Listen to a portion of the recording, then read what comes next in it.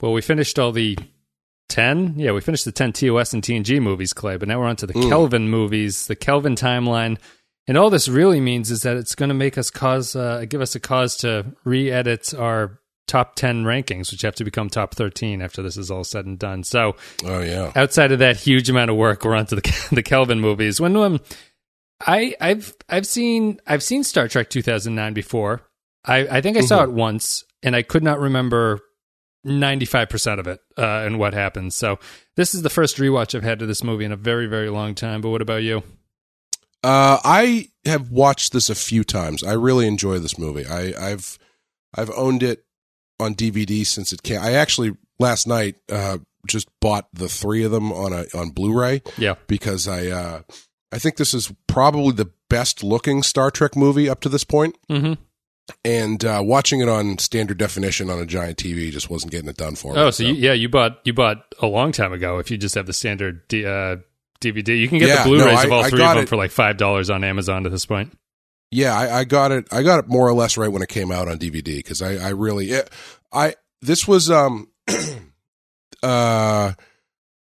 when this came out, I hadn't really watched Star Trek since I was probably a kid. I would watch Wrath of Khan and First Contact. I wouldn't say infrequently, but it was in my rotation. Mm-hmm. But this was the first new Star Trek content that I had seen outside of those 2 movies, probably since I stopped watching TNG. Yeah, since Star Trek kind of died in the late 90s or mid 90s, whenever you want to say that the deathbed was. Yeah, I mean, this is kind of it's kind of like our listener base here, and it's similar to the Star Wars movies in a lot of ways, where like if you were born after a certain year, you just like the prequels, basically. Right. For a certain kind of Star Trek fan, a lot of our listeners have actually said that 2009 is the thing that got them into Star Trek, and then they would go back and see that. So it is a very important dividing line that's very similar to the prequels, at least, and probably more relevant, like the newest trilogy of Star Wars movies. And then Star Trek Into Darkness is the thing that made them go, wow, Star Trek is terrible. We might have slightly inverse relationships here. You probably sound like you like this movie a lot and you hate Into Darkness. I'm like a lukewarm switch in the other direction on both of them. Oh, God. So we'll see. But let's take a break. We're going to play some music, and then we'll come back and we'll break down Star Trek 2009. Accessing library computer data.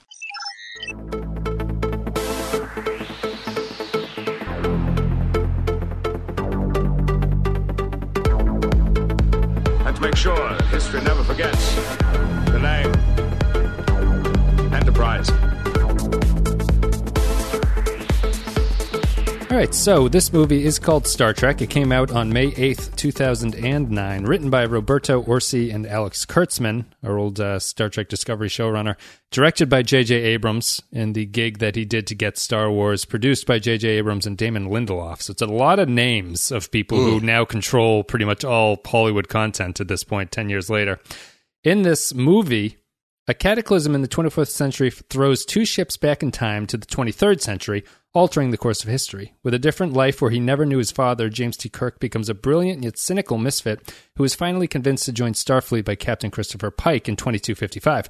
3 years later, Kirk, Vulcan First Officer Spock, and the young crew of the new Enterprise, with guidance from Spock's future self, must figure out a way to work together to prevent the one responsible for the death of Kirk's father, the future Romulan known as Nero, from destroying the Federation in a mad quest for vengeance. So, judging by that, there's a lot of time travel in this episode.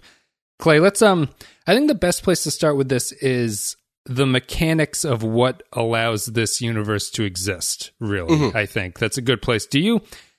I find the time travel here to be functional, but also the more you think about it, the less it works in a lot of ways. I don't really know if that's important. And what I think that they did by changing the timeline and rebooting it in a different sort of universe from the Prime universe is probably the best way to go, even though a lot of people don't really like that. But I think that I think this works, and it also, the time travel aspect of this makes this movie feel to me very much like a pilot movie, where they're expecting to go off after this movie ends and come off with 2 other movies or a new show or whatever. And What do you think of the time travel, I guess, is the best way to start this? What do you think of the mechanics of starting the series off in a whole new universe where you can do with whatever? Oh, I think it's great. I think I would rather they do that. I think they found a really creative way to reboot everything and not be necessarily beholden to the continuity of the original, while also maintaining the continuity of the original. Yeah. I think it's the best case scenario for what they could have done, because it allows you to do so much more stuff. It gives you wiggle room that Star Trek Discovery doesn't really have, because then you keep thinking like, well, then how does this fit into this if this is there and then he has to be in this place? And it also adds a bit of unpredictability to things. And I think because the problem with doing a prequel is if you're dealing with all of the things that people know, then generally there's only a set amount of things that can happen. Like there's not too much tension involved. Like if you start, you know the ending if it's a prequel. You know who survives and who doesn't. Whereas in this one, it starts with the future timeline where Romulus gets blown up, which is a huge status quo shift, and then they go back in time and they blow up Vulcan, which is a gigantic status quo shift for this universe. Yeah. Yes, yeah, and so it gives it more a little bit more edge, a little bit more unpredictability, and stops it from just being like a what's the word I'm looking for? Like a nostalgia, wave. Yeah. And I think I'll tell you, the thing I was thinking the whole time I was watching this is it's not entirely dissimilar, obviously, to Star Wars: The Force Awakens, but it's so much more daring and exciting than that movie is. Mm-hmm. And that's a movie that I enjoy. I think the character work is nice and et cetera, et cetera. But this one is like this. They're not beholden to they're not telling a story that's like a revamp of a story that they've told before. I mean, I guess you could say like, well, he's Wrath of Khan. Well, it's not really Wrath of Khan. He's just a guy who is out for revenge. Not everybody who's out for revenge is Khan. Well, yeah, I mean, it's just on the face of it, it's an origin story where we've never seen the origin of Kirk before. Sure. Yeah. Yeah. And they're telling a brand new story inside the shell of an established world. It doesn't feel, not that we've covered Solo yet, but it's not a origin story of Kirk like Solo is an origin story of Solo, where it's like, let's just tell you all the stuff that we already know, but expand on it, so it's kind of boring. Yeah. It's you get to see how the character dynamics connect and everything, and I just think it's a really I thought it was a great way to reboot the franchise, personally. I think well, before I get into sort of where that was going to take me, let's talk a little bit specifically about the time travel aspect here. So the way that this works, and you can let me know if this is wrong, is that Romulus is destroyed in the Prime timeline by a supernova that Spock was unable to get a solution to before it destroyed the planet. So this causes a miner named Nero, and a miner like a person who digs in rock, not a under 18-year-old Romulan. Child Romulan. A miner named Nero to hunt down Spock, and both of them fall into the black hole that is Spock's creation to stop the destruction of Romulus. So they go back in time at that point. Yep. Nero comes out first, and he, going back in time, alters the timeline from that point forward. So this is pretty much my big first kind of like technical issue or wonder about how this is supposed to happen. So are we supposed to assume that when he goes back in time, the timeline prior to him showing up is exactly the same as TOS? I would assume so, yeah. So why does the captain of the first ship of the Kelvin that he runs into not know Spock? Is it a Yesterday's Enterprise situation where once he enters it, everything changes for some reason? Well, I mean, at the point that he goes back, Spock would... Oh, he's too young, isn't he? Yeah, he would be a child. He wouldn't even have been born yet. Oh, I guess that's a good point. So I guess ignoring that, it is TOS's universe at that point before Nero shows up. It's like the same history on both timelines? Yes, I believe so, yeah. Okay. So then Nero goes back in time and he has to wait 25 years because Kirk has to grow up for the movie. Otherwise, it won't work. So he has to sit around for 25 years, and then Spock comes through the black hole. He captures Spock, and then he blows up Vulcan, and then Nero wants to blow up all the other Federation planets. So I guess that the time travel thing pretty much works for me. I guess my biggest problem about whether or not the TOS timeline is intact or not kind of ties into what I think is maybe my weirdest thing about the movie, is that by trying to change things up and straddle the past of what everybody knows, the movie kind of sits in an uncomfortable middle position for me a lot of the time, where it's Into Darkness is going to have a bigger problem with this, but this movie is playing with the fact that you know who all the characters are before you're introduced to them. So you have sort of introductions, which are winks at the camera, that you know who Sulu is, you know who the Asian helmsman is, you know who the Russian other guy is, that's Chekhov and stuff like that. So while it's rebooting and it's kind of resetting and reintroducing you to everybody, you still kind of know these characters at core. Sure. And so that leaves you in this kind of a weird spot where, for me, the movie feels very much like a pilot where it's setting all of this up, but in and of itself, I'm not sure I'm particularly enamored with what's going on in the movie outside of itself. Mm-hmm. Does that make any sense? Yeah, I mean, I would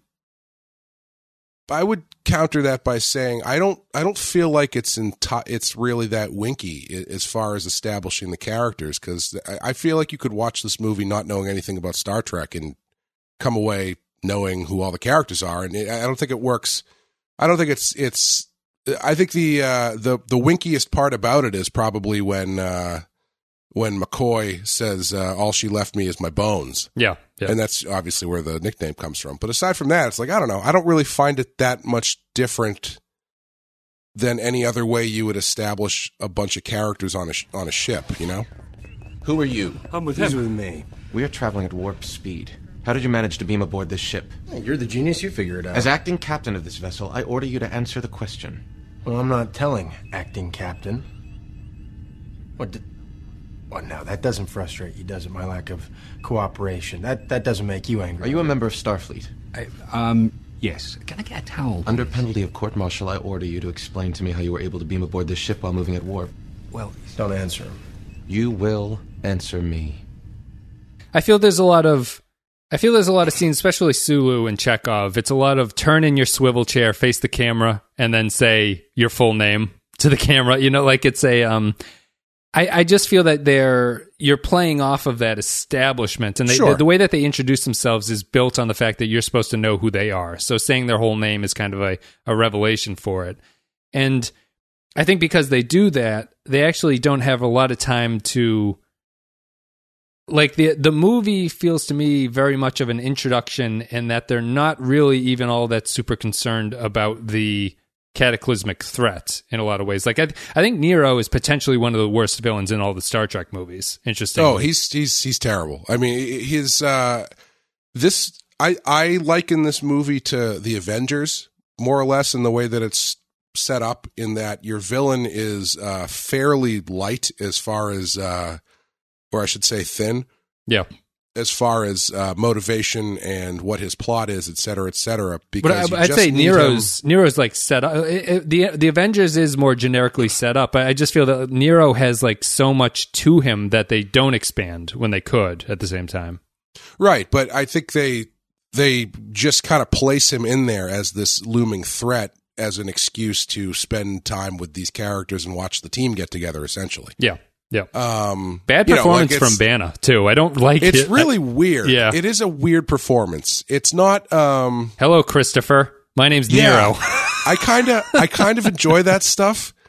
I kind of enjoy that stuff because it's so weird and so different and does not feel like a Star Trek villain. He's also not a Romulan captain. He's just a Romulan guy, basically. Yeah, he's just a dude. Yeah. But like at the same time, there is something really weird about the fact that when Spock's ship comes out of the time vortex or black hole or whatever, they like do a hard cut to the Romulan ship and everybody's just like laying around. Mm-hmm. And like they've just been doing nothing for 25 years. Yeah. Which is kind of weird. Do they mention how they've evaded things, or are they just hanging out and no one finds them or something? I thought on this watch that maybe what George Kirk does at the beginning when he flies the ship into their ship damages their ship, so they're sort of like drifting in space or something.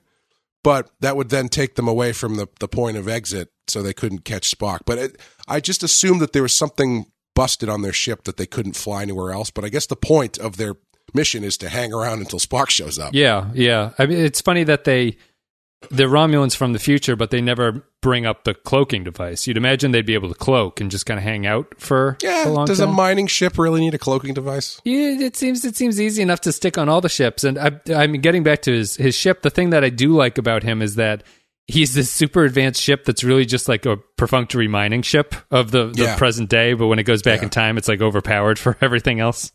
Yeah, I like his ship a lot. I like the design of it. It's this weird, like, stabby claw looking thing. It's very different. Not a kind of ship you generally see in Star Trek. Like a squid. Very aggressive. Yeah, especially when it's coming out of the hole. There, it looks like it's very cool.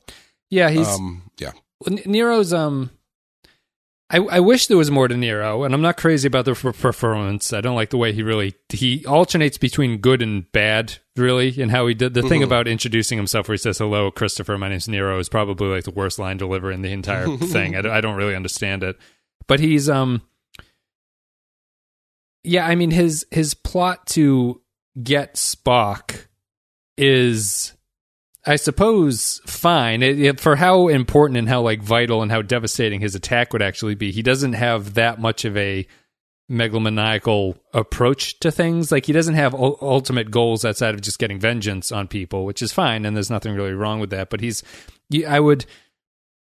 you would expect maybe just, I guess he's had 25 years to think about it, but you'd expect a little bit more of him talking about the Prime Universe. Although I'd imagine they don't want to get into that. He seems unsurprised by the situation that he finds himself in when he goes back in time, and I guess he's got those years to think about it, but he's really just lashing out at any Spock, and any Spock will do, I guess, is his motivation at a certain point. Yeah, more or less. I think there's he doesn't have any like gratuitous knowledge of how time travel would work, so it's not like like the closest he gets is, I don't think he even realizes that he's created a new timeline. I think the closest that he gets to acknowledging that stuff is going to be different is when he's choking out Kirk at the end. Mm-hmm. And he's like, "I've read your file." I don't know why he would have read his file, but I guess, why not? Reviewed his history. Yeah. We had a lot to do in 25 years, I guess. Yes, obviously. And he's like, but you were destined to be the captain of the Enterprise, but that's going to change because I'm going to kill you or whatever.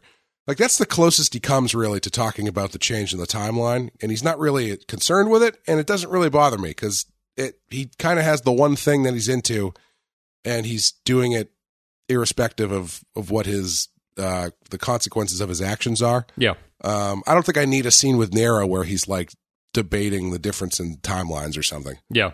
And the movie obviously wants to make you forget about the Prime timeline, even though they include Spock. They talk about. I actually don't think that they are trying to get you to forget about it. I think they're just because they talk about the split enough to establish what's going on.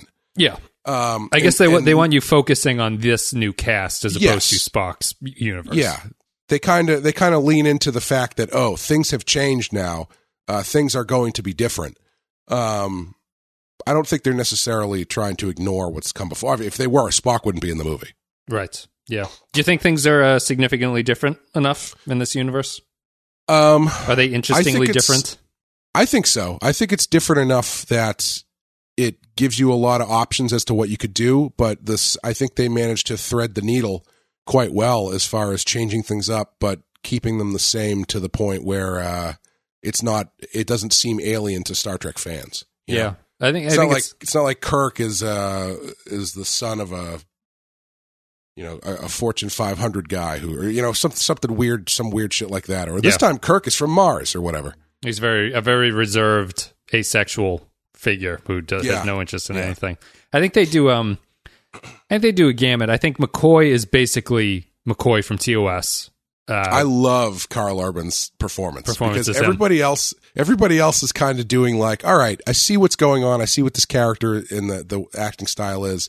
I'm going to try and adapt, but not do exactly the same thing. And Carl Urban is just like, I'm just going to do an impression of DeForest Kelley. Yeah. Even gets his cadence down. I think he's pretty good at it.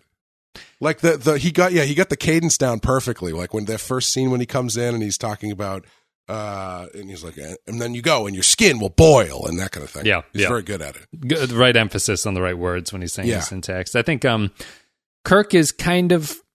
I find Kirk actually to be the least interesting of all of them. Even though Bones doesn't have a lot to do in this new one, nothing important anyway. Spock is probably the biggest change out of all the characters, where they're playing up the emotional aspect, and I think I really like what they are choosing to do with the Vulcans here. I think to a point. They seem... I really like Sarek, that in no matter what universe, Sarek is an asshole. Yeah, I was going to ask you. You have a much better handle on what Sarek the character is than I do, and I was going to ask you how you like this Sarek. I think he's good. I think the opening scene where he says the only logical thing to do was to marry your mother is a very good, cold Sarek line, I think, to have there.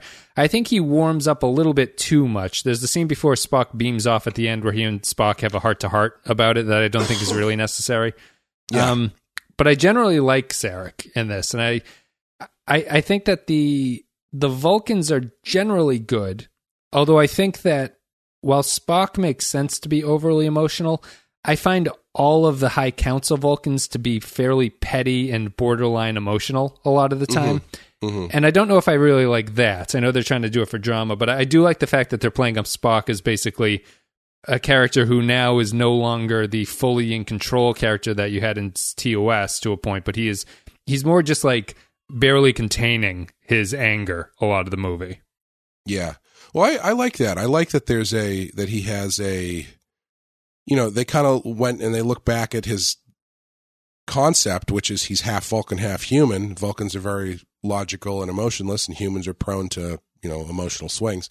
And they make that a struggle for him, which I think is a nice change, especially in this version where you're kind of sidestepping Spock being a secondary character for like 3 seasons. Yep. Like on the TV show, it's Kirk, Spock, and McCoy, but they all kind of, it's Kirk, and then Spock is kind of there doing his thing, and McCoy's kind of there doing his thing.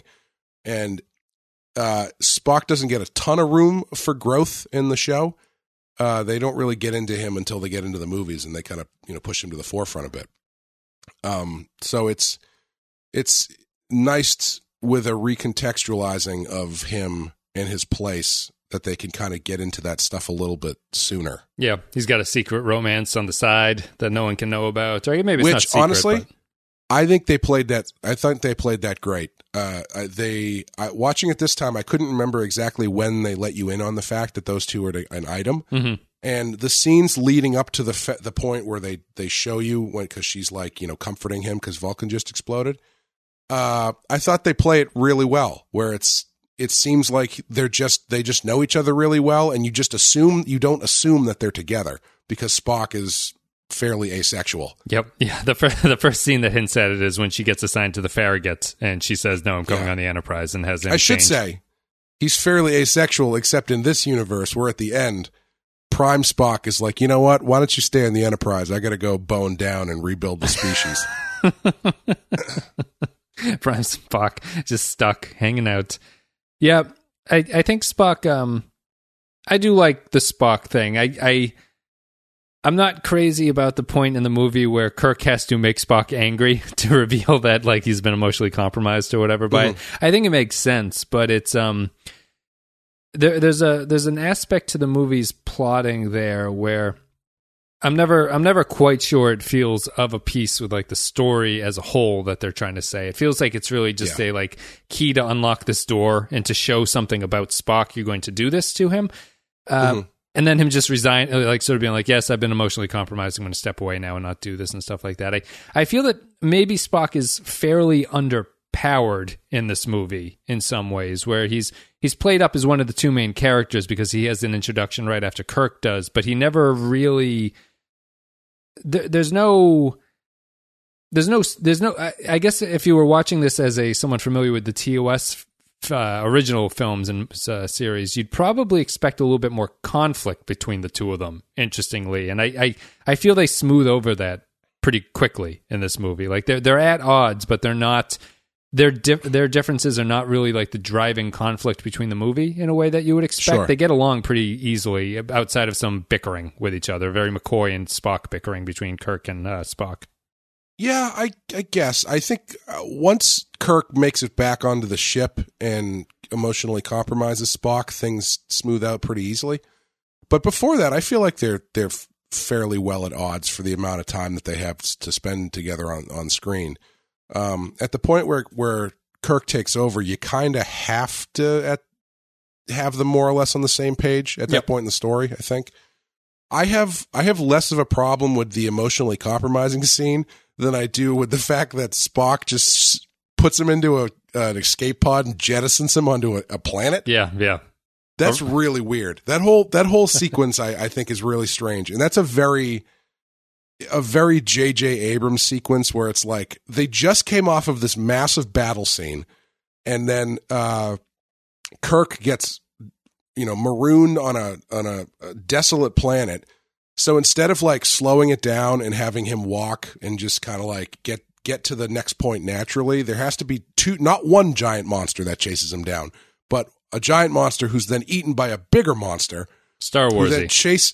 Who then chase. I wouldn't even call that Star Wars. That's specifically J.J. Abrams' thing because he does the same thing in The Force Awakens. The prequels do it. They in the underwater sequences. Oh, that's true. That's a good point. Yeah. And doesn't a big thing eat them in Empire? Doesn't a big thing come out of the tunnel and eat the little? Yeah. Okay. Yeah, I'll give you that. It is fairly Star Warsy. But it's the kind of thing where it's like it's a really unnecessary. He loves the unnecessary monster chase. Yeah. And especially one that doesn't make a ton of sense because that thing should be able to kill Kirk fairly quickly. Yeah, he's not running that fast to the point where you'd find it believable. The only reason it's there is to get him from the ship to Spock. Yeah. And I feel like they could have dialed it down and like let it breathe a little bit at that point. It doesn't have to be, high on action the entire time. But yeah, and that planet is apparently right next door to Vulcan too, because you can stand on it and watch Vulcan be destroyed like it's a moon. Which is really convenient, I guess. Yes, yeah. Yeah, I mean that's I guess it makes more sense for Nero to put Spock there because he wants him to be able to see this and feel the pain or whatever that he's experienced himself. For Romulus, I don't know why he doesn't I don't know why he doesn't keep him on the ship.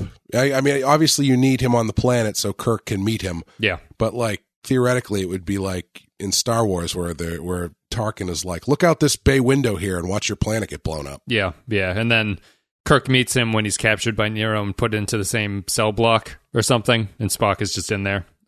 Something like that. I don't know. Yeah, it's. But then they couldn't meet Scotty if you do that. So. Yeah, that's the other. The Scotty comes in pretty late into it, which is interesting that they throw him in. I do like his little goofball Star Wars-esque character as like his like co-engineer or whatever. Yeah. I think that they. I think I do like generally all of the characters in this. I think Spock is pretty good. I think the Bones performance is fine. I think Peg as Scotty is he's probably my favorite comedy across the entire thing. People say that this is a successful comedic take on things, or at least that it's a funny movie. I think it's like an appropriately Star Warsy fun or Star Trekky funny movie. I don't think it's like knee slapping or anything like that, but a couple of the jokes are okay, but most of them are just like little buttons on scenes that move you into the next spot, and they're not offensive or anything. But I wouldn't say that this franchise or this take on the franchise really excels in any kind of comedy stuff. No, I actually think it's a little too silly in spots. You like the scene where they're all in their underwear, where Kirk's having sex with the green lady, and then Uhura comes in and gets naked for no reason, and then everyone's in their underwear just running around. She's changing her clothes. She's been out at listening to Klingon shit all night. Was your roommate ever laying on the bed seductively like that? Maybe it's not. Well, I never had a sexy green alien roommate. I like that didn't really bother me. Injecting him with the virus thing, the vaccine thing, is a little bit probably too silly. Yeah. Especially when his hands start blowing up. Repeatedly injecting him with things. Yeah. And I think my least favorite thing, well, I'll get to my least favorite thing in the movie, but as far as like comedy beats, I think the Kobayashi Maru sequence is way too silly. The apple is a little bit over the top. when I envisioned Kirk cheating by rewiring the test, I never imagined him like being so open about it. Right. You know, I imagine there was a little bit more espionage involved than him just like sitting down and reading a book while the thing just fixes it. You know what I mean? Yeah, as there's a hard reboot and everyone goes, what happens? And then everything is fine at that point. Yeah. And it's like, they should know it. And the guy turns to Spock and he's like, how did he beat your test? And he's like, I don't know. Yeah. He clearly cheated. You're right. Like there's no like if, and, or but about it. I wish they had done something a little bit more less jokey and a little bit more espionage or something. I don't know. I know they were trying to spin it to make the Kobayashi Maru mean something different in this different timeline. Mm-hmm. I think what it means in the Prime timeline is much more interesting and true to form than what it means here, where they're going to like court-martial him over this cheating or something. Like the Kobayashi Maru is like a test of like captaincy. I feel like any timeline that they're in Star Trek, like no matter what the timeline is, I feel like the senior people who are giving the test would respect the fact that someone did that to the test. Like that feels like it feels like that's an important understanding or a way to gauge someone's character in a way that just having them run through the ringer and not win. And I know Spock here is like, because I think the reason it doesn't work in the Kelvin universe is because Spock is like, this is about learning what sacrifice is like. Like you have to feel the punishment. But if that's the case, no one feels that in a simulation. So why does that matter? The other original Primeline take on it is much more interesting, where Kirk is willing to do anything to rig the game in his favor. Yeah. Yeah, I think it's a matter of just like the drama that they have to generate for the movie, because you need to put. It's the first collision course you have between Spock and Kirk. Yeah. And you know that's the court-martial scene with Tyler Perry for some reason. Was that Tyler Perry? Yeah, it's Tyler Perry. I actually like that scene. I completely know what you're saying, but I do like the way that they have them butt heads about it. Yep. But yeah, I would agree with you generally. I think it's more interesting the way that they use it in Wrath of Khan than the way that they use it here. Yeah, I mean, I guess they're kind of playing up like the chaos versus order aspect of Spock and Kirk in that court-martial scene, where Spock is very much like, this are the rules of the game, you have to play it, and Kirk's not doing that or anything. But yeah, I don't. It goes back to my point of they don't really interact. Like they. You know, Pike is there present for a lot of mediating between the two of them. Yeah. So you don't get a lot of just the back and forth of Spock explaining why the rules are important in this way, and then Kirk realizing that he has to, the way that he beats over Spock by emotionally compromising him is to kind of cheat a little bit. Like he brings up kind of unfair things that you're not really supposed to bring up in turn of conversation. And I guess it links there to show that that's how he's going to compromise Spock and show everything. But it I don't know. It doesn't work with me the same way that I think it works in the original timeline. Yeah, I think it's the way in which they're using it is just different. It is funny how I think a different movie would kind of take this and go more like buddy cop with, because you're saying like they don't spend a ton of time together butting heads. And I think that's just because there's so many characters you have to deal with. Yeah, I mean, Sulu going down with Spock is an interesting thing that you wouldn't expect. You would expect Spock would go down with Sulu onto the digging drill scene. You mean Sulu going down with Kirk? Sulu going down. Sorry, Sulu would be replaced by Spock in that sequence. Yes. Yeah, exactly. Yeah. But in a different movie, I think they might go a little bit more buddy cop, where after the court martial, you bring your two arguing cops together into the chief's room, and he goes, "You know what? You two, you're partners now." And they're like, "What?" Yeah. We got budget cuts, gentlemen. We only got office space. I suggest you two work it out because you're working together. Yeah. Yeah. Chief, you can't do that. This guy's a maniac. They bump shoulders walking out past each other into the thing. Yeah. Yes. You mentioned the winky. What was your winkiest thing that you brought up in this movie? I can't remember. You mentioned that something was the most obvious wink. Bones. Saying the bones thing. But even that, it's like it's winky, but I like it because that's something that I've never really thought about, and they kind of give you an interesting backstory to it that's just like one quick line, and Yeah. I thought it worked pretty well. It's a lot. I found myself thinking about Solo quite a bit while I was watching this, and again, I was just thinking about how this handles that stuff much better than Solo does, where you have McCoy introduced, you kind of give a sense of his character, and then he says that line that turns into what his nickname is going to be. Works a lot better for me than Chewbacca, huh? Well, that's too long. I'm not going to say that every time. We're going to have to think of something shorter to call you. Yeah. You know? Yeah. Yeah, I mean, obviously, Star Trek is, because this is not actually the history of what happens, they're allowed to play with it a little bit. And I think that Right. that's, he's only called Bones in TOS, the TV series, because it's a shorthand for Bonesaw. Oh, So- really? I don't think I even knew that. Yeah, so they kind of, this is a unique bit of information only in the Kelvin universe, it seems. Yeah, I think it works. I like that. Which, well, I guess that because he would be dating after the split, so I guess that the timeline split there wouldn't actually make a difference. I was going to say the other winkiest thing that I really don't like is Sulu with his sword. Oh, that sword is ridiculous. Like there's some things in this that definitely do feel more Star Wars than Star Trek, and that sword is 100% one of them. Yeah, he's a fencer, Like, what the but he's hell? got this Transformer sword. Yeah, what the hell is that thing? Like, I don't know. Because that one's awkward to me because he volunteers for advanced hand-to-hand combat, and then they stick in a character trait that you know from TOS, that Sulu has the sword thing. He was in that episode with his fencing sword. Yeah. Yeah, that feels that feels a little bit strange. That sequence is kind of awkward to me, mostly because I think if there's one thing, probably my least favorite aspect of this movie is that I do find the direction and editing to be chaotic to a fault almost a lot of the time. It's that thing of like, just let us see the ships sometimes, and sometimes it looks really good, but I think that the way that they shoot space combat and stuff is kind of like, you'd like those shots, but you'd also like a little bit more of like an establishment of what things look like, and the action sequences, especially on the digging drill, are like really high energy, chaotic, a lot of fast camera movements and stuff like that. And not that it's necessarily bad, but it feels very generically actiony of this era of the past two decades of movie making that we've seen, in a way that's like, all right, it doesn't really do anything for me.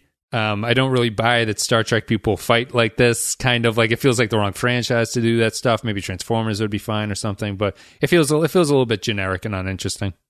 Yeah, I felt the style, not the look of it so much, but the camera style to be to feel kind of dated in a lot of places. Always It's moving. Camera is constantly moving, spinning around and people. like the first place it stood out to me was the scene with Kirk and Pike at the bar when they're talking after the bar fight. And they're doing like the shaky cam thing while they're having like this quiet conversation. And I was like, I forgot that this was like every movie for 5 years did this. Yeah. Because And it's just such there's no reason why you need to go like cinema verite handheld to do this quiet sequence where Kirk talks to Pike about, his dad, what it means to join Starfleet and his dad's legacy and stuff. Yeah. Because people always bring up the lens flare as an issue, but I like the lens flare because I think they look great. I think it fits the atmosphere of the series, really. Like, you're either in space and you have a star in the distance, or you're on this bright, shiny bridge where all the reflections are coming at you, and it feels like it's a lived-in thing. It doesn't really bother me. I'm much more bothered by the camera work that goes on. Yeah. And they do that thing that I feel like they don't do it much anymore.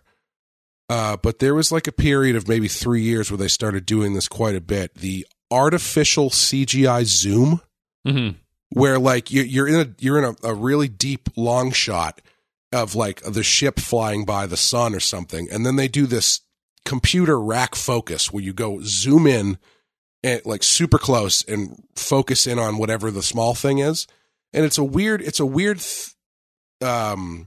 artificial effect that showed up in a lot of stuff around this time. Like they did it a lot in the Zack Snyder Superman movie. And I feel like at the time it felt really novel, but I feel like it got old really quickly because I don't feel like anybody really does it anymore. Yeah. I always think of it as looking through a scope or something. They have to do it because they have so much effects around the image of what they're zooming on that they have to do it. But yeah, I don't know why they would do it. Just obviously because they're working in such an artificial environment, I guess.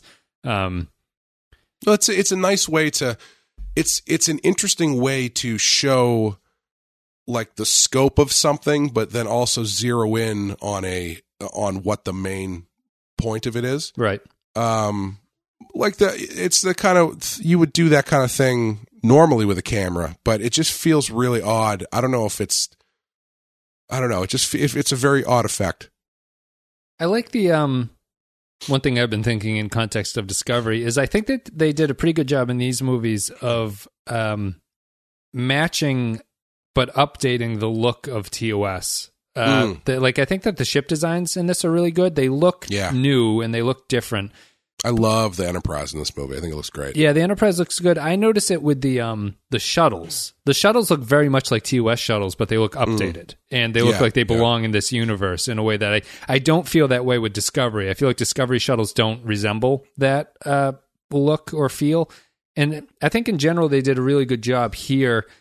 I don't think cyberpunk is the right thing, but there's a kind of, the only real problem I have aesthetically is there's a strange or unexpected combination of lo-fi and hi-fi in this that I don't know if I really buy. It goes outside of like the car, but like Kirk riding a motorcycle feels strange when, you know, he's clearly making a conscious choice to ride a two-wheeled vehicle when the cops have hovercrafts that they chase around on. Right. And I don't really know what that's supposed to say about him. He's just too cool for Starfleet, but he's not too cool for Starfleet because he joins easily. So it's just it's a weird combination of the lo-fi and the hi-fi sometimes. Yeah. Well, speaking of that, if we could get into the number one thing about this movie that I absolutely hate, can we talk about the stealing of the Mustang sequence with young Kirk? Sure. Do you want to lay out your case for why this is the finest scene of cinematic history? I hate it so much. First of all, that car would be like 300 years old. Yep. Secondly, it's just such a. I don't need a scene where young Kirk is like, "Fuck you, Todd. You're not my real dad." Who did he steal it from? Do we even know who he's? I assume it was his. I thought it was like his mother's new husband or something. Oh, okay. Maybe that makes sense, yeah. Curiously, you don't see his mother after that. Interesting, yeah. No.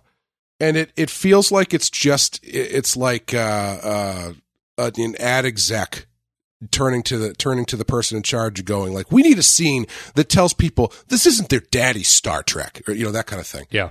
And it's the music choice is over the top. It's a redundant scene. He's playing music from 1800. It would be like us driving around too. It's like if when I was 13 years old, I stole my stepdad's schooner, 1500 schooner, and then like zoomed off listening to Mozart or something. Yeah. Yeah. And I find it a very pointless, over the top scene that is ultimately redundant. Because the next scene with Kirk is much, much better of giving you the same information. It's just giving you this silly, you know, action beat designed to quote unquote look cool. Yep. That's telling you that, oh, he's a rebel and doesn't play by the rules. Where you get all of that information in the bar scene. Yes. Like you get so much more about him in that bar scene. And if you're looking at the way, you know, between Kirk and Spock, the scenes that they have, right? You've got, excuse me, the introductory scenes, I mean. You've got Kirk's birth, which tells you a lot about Kirk, oddly enough, in that one great opening sequence, which I think is fantastic. Yeah, very good. And then you've got Spock as a child telling you what you need to know about Spock's upbringing as a child, where Vulcan bullies are hilarious to me, by the way. How they logically like go through their list of ways to provoke them, which I think is really funny. Also, that gave a lot to Discovery's design of Vulcan. Like Discovery basically just aped what this movie looked like for Vulcan in terms of what they study in like little hollowed out half circles for some reason. Yeah. Those sweet, emptied out pools that they used to skateboard in. Those those kids kind of feel to me like an update that fits in hand with how the Vulcans in general are portrayed. Like, I don't really believe that Vulcan bullies would be that way. It doesn't make a lot of sense to me. It does. You like it? Sorry. I don't think that I do. It feels kind of ham-fisted to me.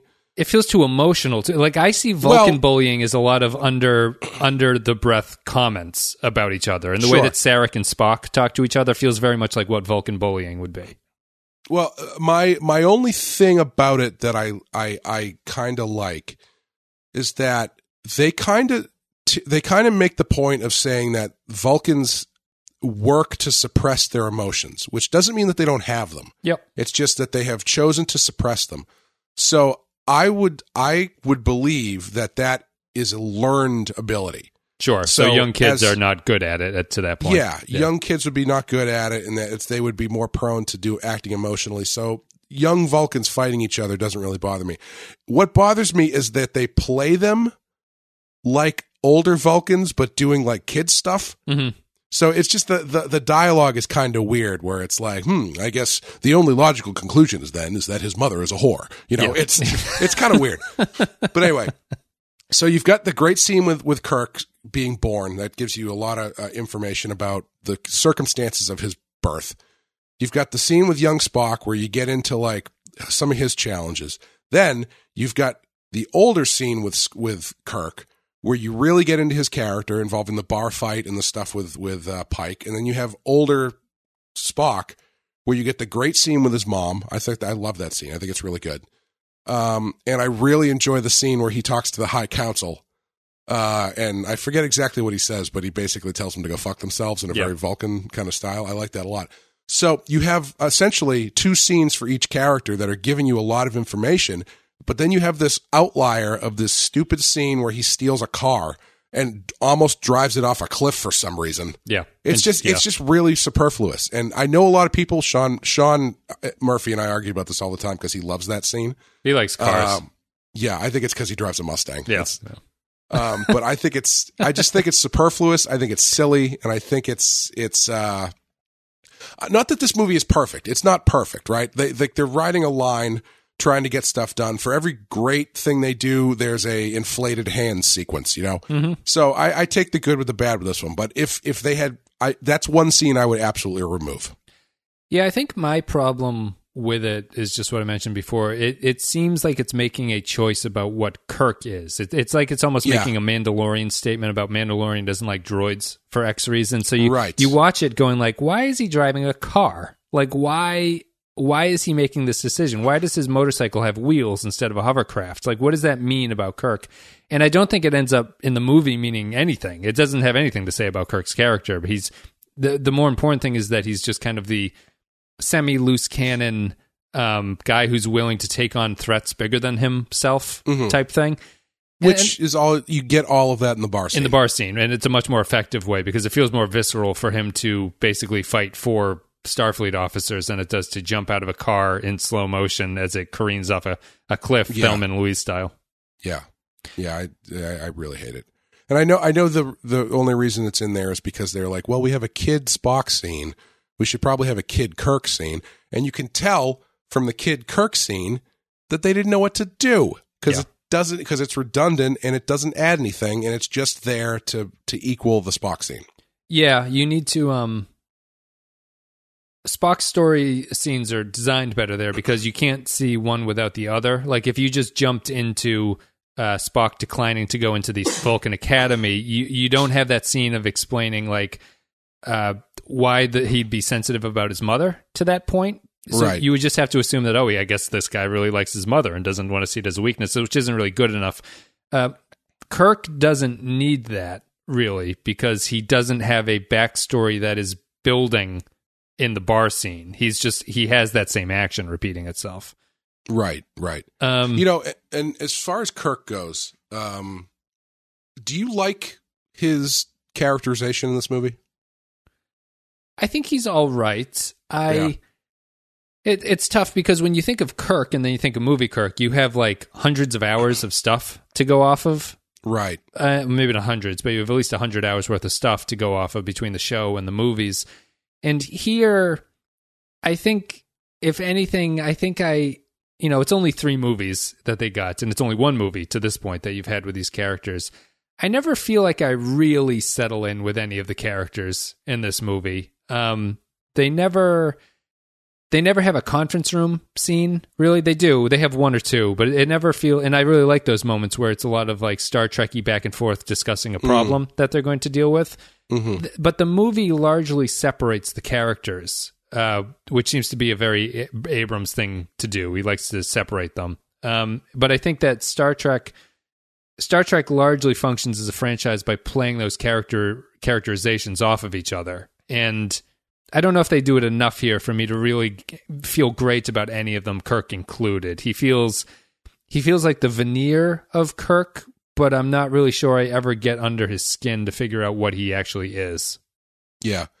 I the first time I saw this, I didn't really like the characterization of Kirk, because as we learned from when we were going through TOS, Kirk is not quite the horned up Lothario that everybody makes him out to be. Yeah. And so this movie feels like that they created a version of Kirk that was based on the public or the popular conception of who Kirk was, and not what his character actually was.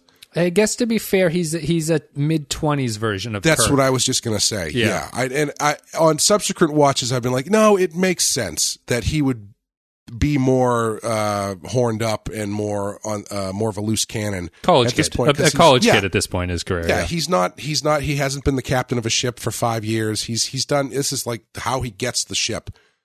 So it makes more sense to me. And in the subsequent movies, he's a lot more toned down. Yeah. I'm really looking forward to talking about the third one, because for all of its faults, I think it's probably the most Star Trek out of the 3 of them. Yeah. Yeah. I think what I'm definitely agree with what you're saying, where you don't really get to spend enough time with everybody to really settle in. But what I do like about the way that they handle each one of these characters is you get, like, you're right. It very much is like, this is the first story in a hopefully a franchise worth of stories. But what I like that they do is everybody who gets introduced has a fairly sizable amount of stuff to do. Yeah, they have a task that goes on. Yeah. Uhura kind of gets the short end of the stick, but even she is fairly prominent starting earlier in the movie. But like, it's not like Chekhov just swivels around in his chair and says, "Hi guys, I'm Chekhov," and then he's just there for the rest of the movie. He's actually doing stuff. Sulu is doing stuff. Sulu's more active in this movie than he probably was across 10 movies and 3 seasons of the show. Yep. Bones has stuff to do. Pike's a fairly forgotten member of this movie series. Yeah. Scotty has stuff to do. So they make sure they are all part of the story, and so they are kind of spread out at the beginning. But I think it works for me how that they're doing that, because they end up together at the end, and you don't get that, like, you know, camera spinning around the United Avengers before they fight off Loki, or whatever. But that's kind of what the final sequence is on the Enterprise, I guess. But you do get a kind of a fairly subtle version of that, which is a shot that I really like, where they're debating what to do about. It's after Spock has been taken off the bridge, and they're debating what to do, and Spock comes back, and you've got the whole cast is all standing there, and they're actually very nicely blocked. So it's like a really nice shot of the entire Enterprise crew, and then Spock comes in, and they kind of talk to Spock, and then Spock crosses into their zone as though he's like completing the set. And I always liked that little sequence, and I thought that was kind of like, that's when your crew comes together. From that point, obviously they've got other stuff to do, but up until that point, I should say, that's the point where everybody kind of, all the threads tie together with that crew for the first time. Yeah, it's tough. Surprisingly subtle. Like there's no moment at that point in the movie where it's like everybody gets on their stations, and then they do like like I said, the Avengers thing around the bridge as Kirk is in the sea. They don't do that. Yeah. Kirk, Spock, why don't you come over, stand over here? I think that'll look a lot nicer. Yeah, it's tough because I think you have to grade these movies as their own independent thing, and I think comparing them to the original series or the original series movies isn't really what they're designed for, or what is fair to do to them.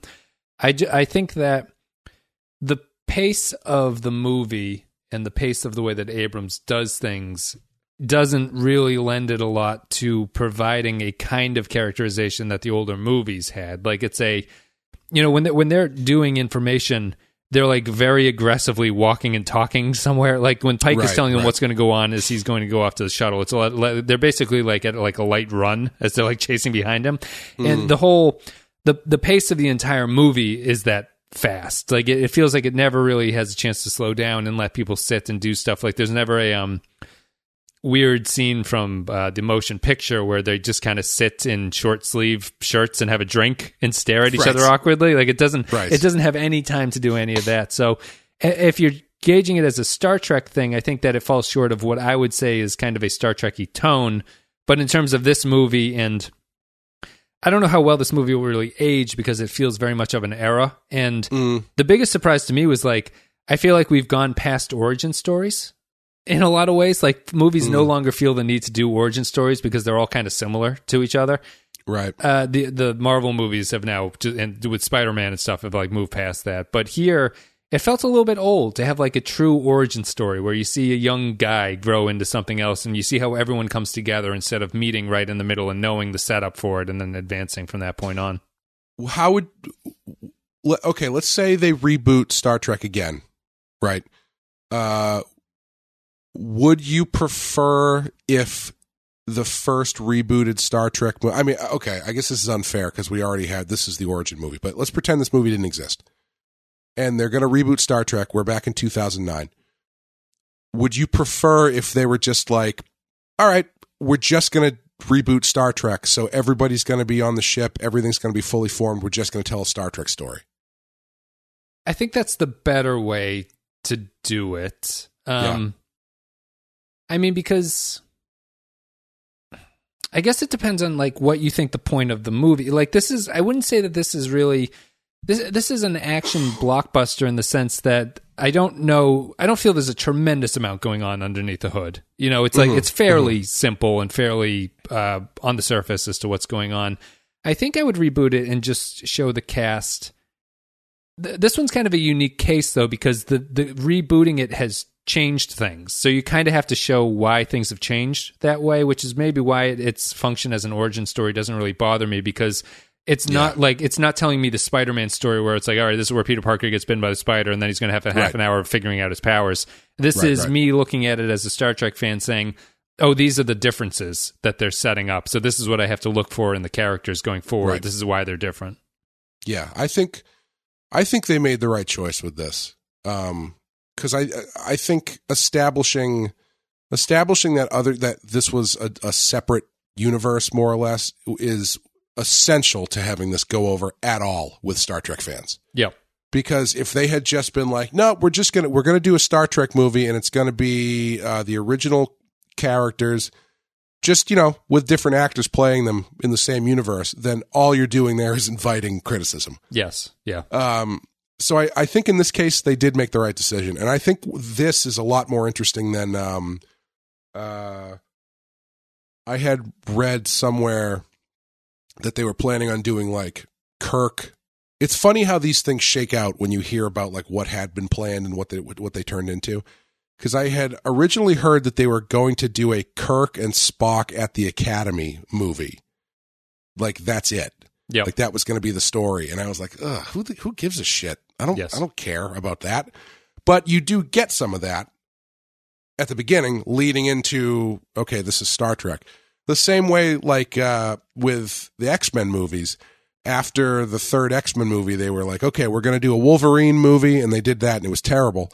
And then around that time, they were saying, like, oh, we're going to do this Magneto movie, this Magneto origin movie, where he's like hunting Nazis or something like that after the Second World War. And it's like, I don't know if I really want a whole movie about Magneto. Yeah. And then they make X-Men First Class that has a subplot about Magneto hunting Nazis. And you're like, oh shit, that's amazing. Yeah. That's the best sequence in the movie. Yeah, but they give you like just enough of it to really make it work. But like, do I really want to watch Magneto hunting Nazis? Yeah, some stories work as B plots, or Argentina? not even a Yeah, B plot. exactly. Like, yeah. But so it's like a good kernel of an idea that someone is like, let's turn that into a movie, and then someone who has a little bit more sense goes, what if we keep that idea and put it into whatever the next thing we do is? Yeah, you know, I guess for what this movie was doing, I think I now approach it as, it's interesting where they came down on it is kind of right down the middle of them trying to appease old fans and bring new fans into something that they can be there from the start and not need to have all this baggage that comes in with it. Sure. I think if I have a criticism now of it, I think maybe they don't push it far enough, and that's purely like an artistic thing as opposed, like, I think what they did here is the smart business move for how they're going to make this movie.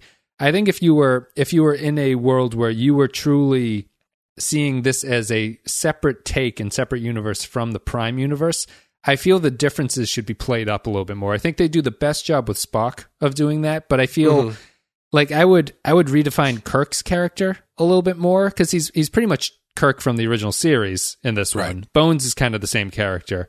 I just feel that like they did a really good job with defining.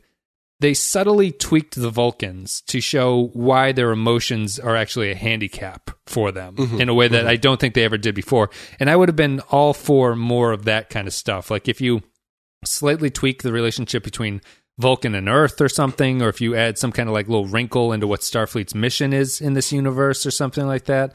I would have liked that to be, this is the safe way to do it. But I think personally, if I were to redo them, that's probably what I would do. That would be my pitch. Yeah.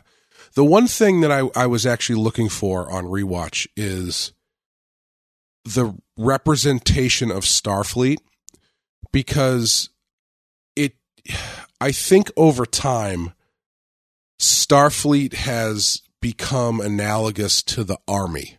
And that's not what Starfleet is. Starfleet is, I mean, they obviously have defense and offense capabilities, but their point is not to be, you know, we're not exploring worlds where no one has gone before in order to shoot them. You know, they're a fairly peaceful organization. And I was worried on rewatch that the version of Starfleet was going to be too militarized, like it was going to read more like Starship Troopers than Star Trek, but I don't think it does. I think they ride the line fairly well. Yeah, where like the pitch that Pike gives Kirk about joining Starfleet was, I couldn't remember all of it, so I was worried that was going to be where they give you the be all you can be thing, and they kind of do, but not in the same, not in that sort of, not in a military sort of style, you know? Yeah, it's more about self-sacrifice, really. It's like, if you can do half of what your father did in 12 minutes, then your life is a success. And his father's thing was saving lives as opposed to some kind of offensive that was going on. Right, which I think, man, that I love those two lines where he's like, your father was a starship captain for 12 minutes, he saved 30,000 people. I dare you to do better. That's such a great line. Yep. Yeah. Pike is great in this. I really like Pike, and I never cared about Pike before, but between this Pike and Anson Mount's Pike, he's like top 3 of my favorite captains, I think. Yeah, he's good. He's an interesting captain because he's unimportant enough where you can drastically change him in each version of the franchise. You know what I mean? Yeah. And he works, and he's not shackled to prior expectations in the way that the other characters are. Like, because, you know, even a moderate Star Trek fan probably couldn't tell you that much about Pike going into movies like this. So you have a little latitude to play with him. And they get him into a wheelchair a lot more gracefully than having him touch a time crystal. Jesus Christ. I did, one of my favorite little nods and details was his Admiral uniform at the end looks exactly like the motion picture uniforms. Oh, nice. Yeah. That I think anyway, it's that two-tone gray and white suit. It looks really cool. I like it. Well, let's wrap it up there, I guess. You want to do you have any final thoughts about this one? Yes. Go ahead. Red matter. What is it? They never explain what the hell it is. The scene where Spock mind melds with Kirk, he just nonchalantly says, I had this red matter in my ship and I used it to create a black hole. He never says red matter being X, or Kirk is never like, red matter, what is that? Right. It's just this amorphous thing that can cause this thing. It's like a time orb, essentially. Yeah. And I don't know if I want an answer.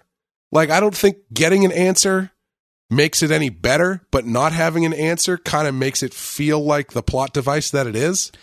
The only thing I think about the red matter is when they're preparing it, right, to show you the sheer power of red matter, they take like a little tiny drop and then it makes a huge black hole. Spock's entire ship supply blows up at the end, so I'm imagining the black hole they created is like galaxy consuming. Oh yeah, I was thinking that too. Like if you blow up all of that shit at the same time, you're probably create like your own pocket universe or something, right?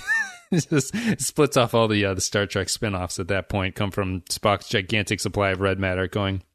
Yeah, it's just a MacGuffin, I suppose, and it does its job, and it's good for swallowing stars. I mean, the other funny thing is that they don't really explain why Spock was late to stop the supernova.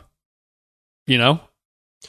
Yeah, he's just on his way, and it happened. I think the implication is not that he was late; it's just that it happened earlier than he thought it was going to happen. It's funny because from Nero's perspective, you would have expected the red matter experiment to somehow be responsible for also destroying Romulus. Instead of Nero overreacting to Spock getting a haircut on the way there feels appropriate, but it doesn't feel like it feels slightly less dramatic than you're expecting from a Nero character. Yeah, it's tough though, because it's like your two options are either, I mean, you have to have Nero blame Spock, and I think you can hand wave that, being like, he's going to blame him because he's the guy involved. He probably didn't. Nero doesn't know exactly what Spock did or didn't do, so he can probably very easily connect A and B and put all of his anger towards Spock. But on Spock's end, it's either the supernova happens too early, or Spock accidentally destroys Romulus. Well, I mean, and I don't think that they're going to do that. You can combine them, right? Like, so Spock is heading towards the supernova, and he sees that it happens early. He has to launch the red matter so close to Romulus to stop it that it accidentally destroys Romulus too. Like in order to save the rest of the planets in the system or something, he makes that decision to do that. And Nero at that point, I think, feels justified in what he's doing. It's interesting in the movie just because they really don't explain it. Spock's just like, I got there too late. Like there was nothing I could really do. Well, yeah, I think it's a matter of, I don't disagree. I think they could have done that, but it's like, then you have Prime Spock with this fucking weight on his shoulder that he accidentally destroyed, or even darker, intentionally, knowing it was going to happen, Trolley wiped problem. out all of Romulus. Yep. And I don't think this is the movie to get into that, unfortunately. And if they had gotten into it and then just kind of mentioned it in that mind meld, I think you'd come away going like, wait, Spock killed everybody on Romulus? Right. Yeah. Yeah, it's true, because maybe I'm looking at it as that's the thing that's missing for me, like some sort of deeper conflict going on between Spock and everyone else, and maybe you somehow thematically tie that into what is going on in Vulcan and this Kelvin universe. I think there's probably room for something like that, because Prime Spock ultimately is just an exposition machine, right? Yeah, he's just stuck in this universe too after this, right? So he just goes, at some point in his life he just falls into the Kelvin universe and is stuck there. Yeah, God, I can't wait to talk about how much I hate the way they use him in the next one. I think if you wanted to break it a little bit more, having Spock, having the stuff that he tells Kirk have that sort of emotional hook to it, where it's like something that I did or something that happened I feel responsible for, which is why you need to do this so you can learn from my mistakes or something like that. Yeah. I think probably has a little bit more weight to it than just him being like, hey, I'm from a different universe. Let's explain how we all got here. Right. Yeah. Good to see you again, Jim. Yeah. My final thoughts for this one, I suppose, are I like this more than I was expecting. I had the faintest of memories of not really liking the movie. I think it's good. I do think it's very prototypical, sort of like it feels like they are just setting up things for it. It feels like a pilot, as I said before. It's I guess over the context of the rest of the movies, I'd probably put this somewhere towards like the upper middle of Star Trek movies. Yeah. I would say, honestly, this is probably my third or fourth favorite Star Trek movie. Yeah, I'm trying to think of what I put. I would put Wrath of Khan, Voyage Home, First Contact, maybe Undiscovered Country ahead of it, and then maybe this one. So it's somewhere around Undiscovered Country and where I would put it personally. Yeah, just going off of movies that, well, I haven't always had the other ones, but even still, the rewatch numbers that I have would put this probably behind. It would probably be Wrath of Khan, First Contact, and this one. Or it'd be my top three, I think. Yeah. It's an interesting. It's certainly not bad. It's a good way to expand the franchise. I think it is very much like the action franchise of this. Although there's surprisingly little action in this movie, I guess would be my other big surprise. So it's not a balls to the wall John Wick type thing that's going on. It feels much more Star Trek-y than that, but it is more action based than a lot of the movies that we're used to or what fans of the series would be expecting, which is probably where that criticism comes from. But I think it's a perfectly fine, serviceable J.J. Abrams style update of Star Trek, and we'll see where it goes with the movies after it. But it feels like it's definitely leading towards something else, as opposed to standing on its own as its own little story. At least in the way that I view, in my opinion of it. Yeah, it's making me realize the cliche is fairly true about J.J. Abrams is who you want to revitalize your property, but he's not the one you want to continue it. Because I thought the next one was terrible. Does Abrams who directs the third as well? Justin Lin. Oh, that's right. It's the Fast and Furious thing. So Abrams does the second one. Yeah. And, just to kind of circle back for a quick second about you were saying how you wish they pushed things even further with making things different. When it was coming up, because I think this movie did what it needed to do. It got Star Trek back into the zeitgeist. It got younger people into it. It kind of revitalized the franchise, albeit fairly briefly. Because by the third one, I feel like the second one kind of killed it, and then the third one kind of like it sort of limped across the finish line a bit. Yeah. Yep.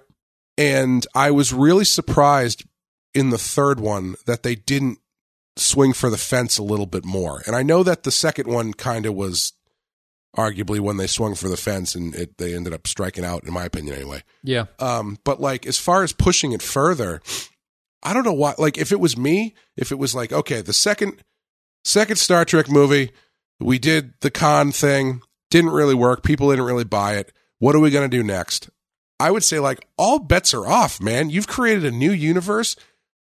Bring in fucking Q or the Borg or something that no one's seen before. Kirk versus the Borg. No one's seen that ever. Right. I would love to see that. Yeah. Something like that. Bring in the Cardassians or something. Do something that would be like a marquee event that would be like, oh shit, I've never seen that before. Right. Yeah. And I think that's where my thing about pushing it a little bit harder would come from. And I think that the problems that we'll get into in the second one have to do with the series being the franchise of these new movies being unsure of how far you can actually take it from Star Trek, what is known as Star Trek. Right. Khan is the best example of that, I think.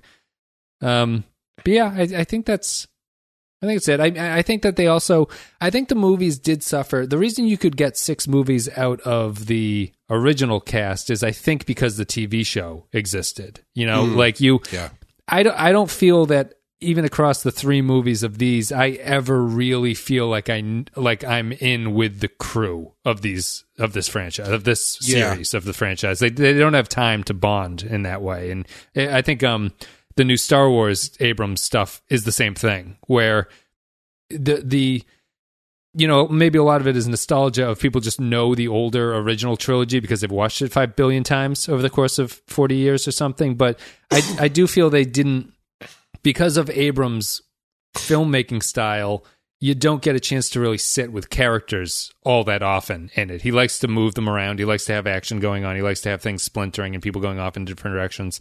And I feel there's the Star Trek movies, because Star Trek is such a franchise that is based around the crew relationships. Like, people have said it, but like, I'm starting to really understand that Star Trek successful franchises are about a group of friends in space, basically hanging out. Yes. And I don't think these movies really enable that strength of the franchise in that way. That would be helpful and would have provided a little bit of staying power.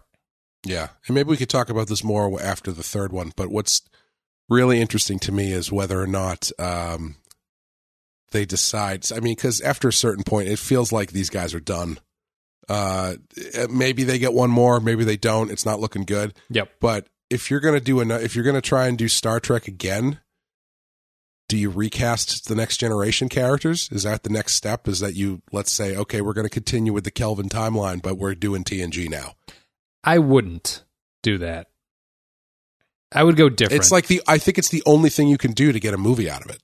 Probably. They would see it as the only, like, I think your other option is you give it to Tarantino and he does something new with it. Right. They're not doing that at this point, but that would be the way that you would save it, or not save it, but the only way to do something totally different is to give it to somebody that everyone goes like, well, I can't wait to see what he comes up with, he or she comes up with. Yeah. Right. Yeah. Yeah. I would agree.